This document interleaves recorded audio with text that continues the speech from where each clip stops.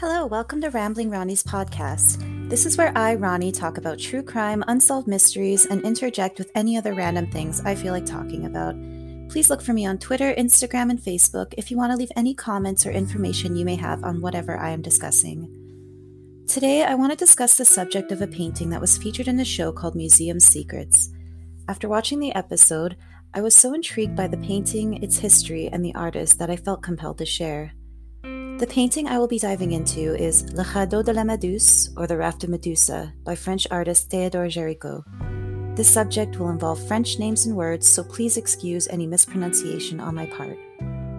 The enormous painting shocked the world when it was released due to its dark and twisted imagery and political impact. It features a wooden raft on the ocean with many disheveled, maimed, and dead men on the raft.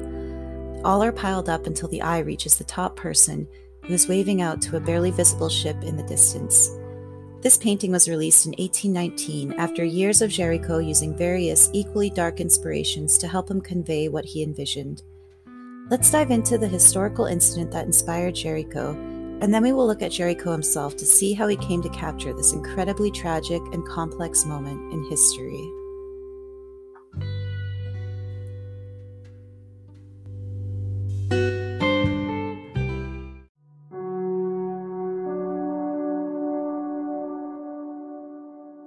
Medusa was a French frigate that was launched in 1810.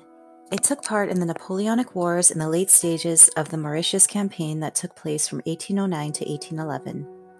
After the fall of Napoleon, the Medusa was sent to Senegal to re-establish French occupation in June of 1816, captained by Viscount Hugues de Roy de Chambéry.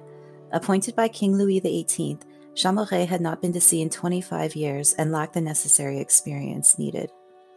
The ship itself contained 400 passengers, 150 of them being soldiers, and the rest including settlers and the new governor of Senegal.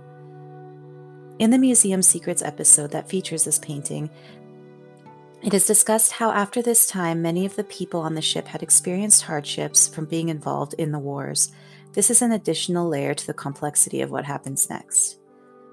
June 17, 1816, the Medusa struck a sandbar near Senegal that caused the ship to run aground, and it could not move.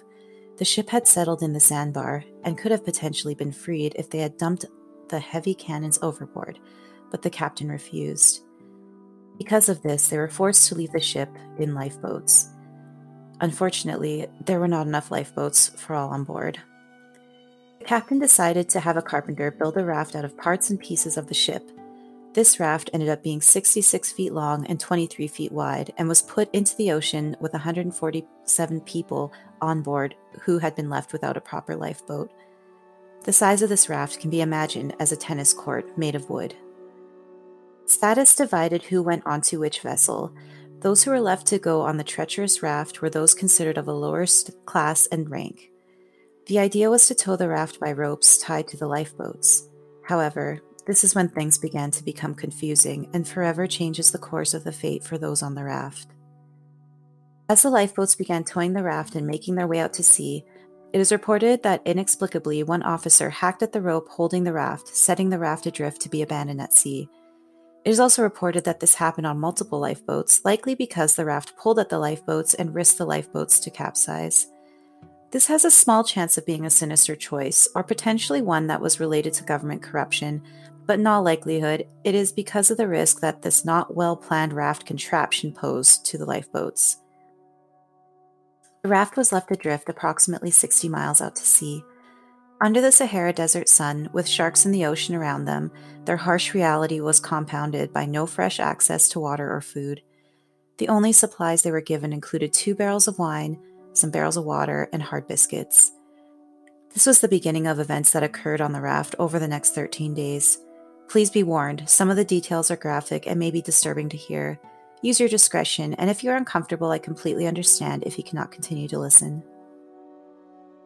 Day 1. I can't even begin to imagine the disbelief and shock that those on the raft were experiencing throughout the moments on the ship running aground, to then being forced onto this raft that became separated from everyone else. This all occurring on an ocean. The environment and situation at hand would have been so terrifying, and yet that was just the beginning. It became apparent during the first day that this makeshift raft was just as dangerous as the perilous sea. Legs and body parts were getting caught in the shifting planks of wood, and this space being shared with 147 people is something that can only result in disaster. There are claims that 20 people died on the first night aboard the raft. Day 2. A violent storm happened that night, both in the sky as well as on the raft. A riot broke out, and 60 more people were killed. Day 3. Almost half of the raft's occupants were dead at this point. One factor in all of these deadly encounters were those fighting to be in the center of the raft during the stormy weather. By day 8, the strongest men decided to throw the weakest overboard. By day 13, only 15 people were left aboard the raft out of 147. This is when they are accidentally found, finally, and are taken to Senegal. In the end, 5 more people died, and 10 are the final survivors in total. Shockingly, there's another twist. There were 17 men who stayed aboard the ship. 54 days later, the boat was searched, and 3 men were still alive on the boat. There is also discussion of cannibalism. Being out at sea, lacking proper tools and items to utilize for survival, desperation did lead to the consumption of body parts of those who are already dead.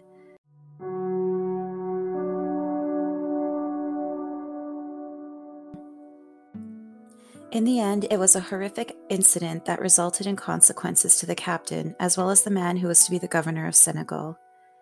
Viscount Champmeret was charged for his negligence and served a few years in prison.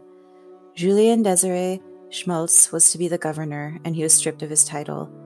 Accounts leaked of this voyage, and with the trials, the scandal became a topic of discussion. It was brought back to light, and in a way that was incredibly horrific for many to see in Géricault's depiction that was featured in 1819. I want to take this time now to briefly talk about Théodore Géricault. Géricault was born in 1791 and lived to be 32 years old. He died in 1824. He had a life that involved his own tragedies and drama that rivals any modern-day drama.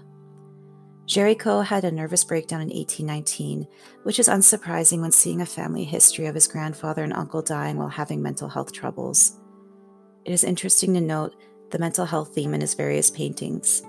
Géricault had a series of paintings called Portrait of the Insane that feature people who are representative of real patients of a mental health facility. And the characters in his Raft of Medusa painting are also expressive in their faces of their distress and inner anguish.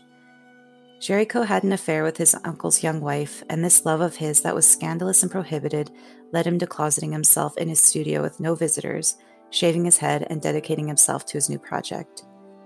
His studio is located in Normandy, and there he spent time studying body parts from morgues, even going so far as to surround himself with rotting human remains, aside from observing bodies at morgues and hospitals. These were a part of his inspiration in creating the bodies on the raft. He also drew inspiration from real-life survivors. In January of 1824, Géricault died with complications related to tumors developed after multiple horse riding accidents. It is of note that Géricault was fond of horses and was inspired by them in his early art. Géricault completed his painting in 1819, and it was featured in the Paris Salon, which is featured in the Louvre. The painting is 16 by 23 feet. This is considered a large painting. Paintings with these dimensions that are featured in the Salon usually portray the subjects of a noble or heroic deed. This painting clearly showed the incredibly dark aspects of this true part of history, as well as humanity. It is difficult to be faced with these realities, in particular with such graphic details. The painting continues to reside at the Louvre, suffering from the ramifications of time. Its imposing, shocking, and impressive stature and subject will always affect those who are lucky enough to see it in person, or those who are fortunate enough to have internet to be able to look at the painting, as well as all of the paintings of Géricault.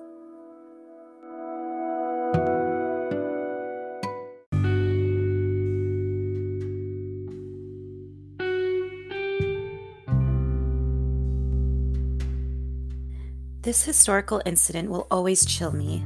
There are so many aspects of what happened that can be analyzed and dissected, it can be overwhelming to know where to begin. I certainly was overwhelmed. This incident is a relevant moment in time that can be looked to for examples of the effects of trauma, war, and even safety of individuals. So much can be learned from history, and as the saying goes, history repeats itself. So it is vital that we share history and educate the world about these things that happen, why they happen, and how even in modern times we still struggle with the same issues. The only difference is we have more of an understanding of the world now and have more advanced technology. I hope you enjoyed this episode. Please follow me on Twitter, Instagram, and Facebook, and let me know what your thoughts are on this case.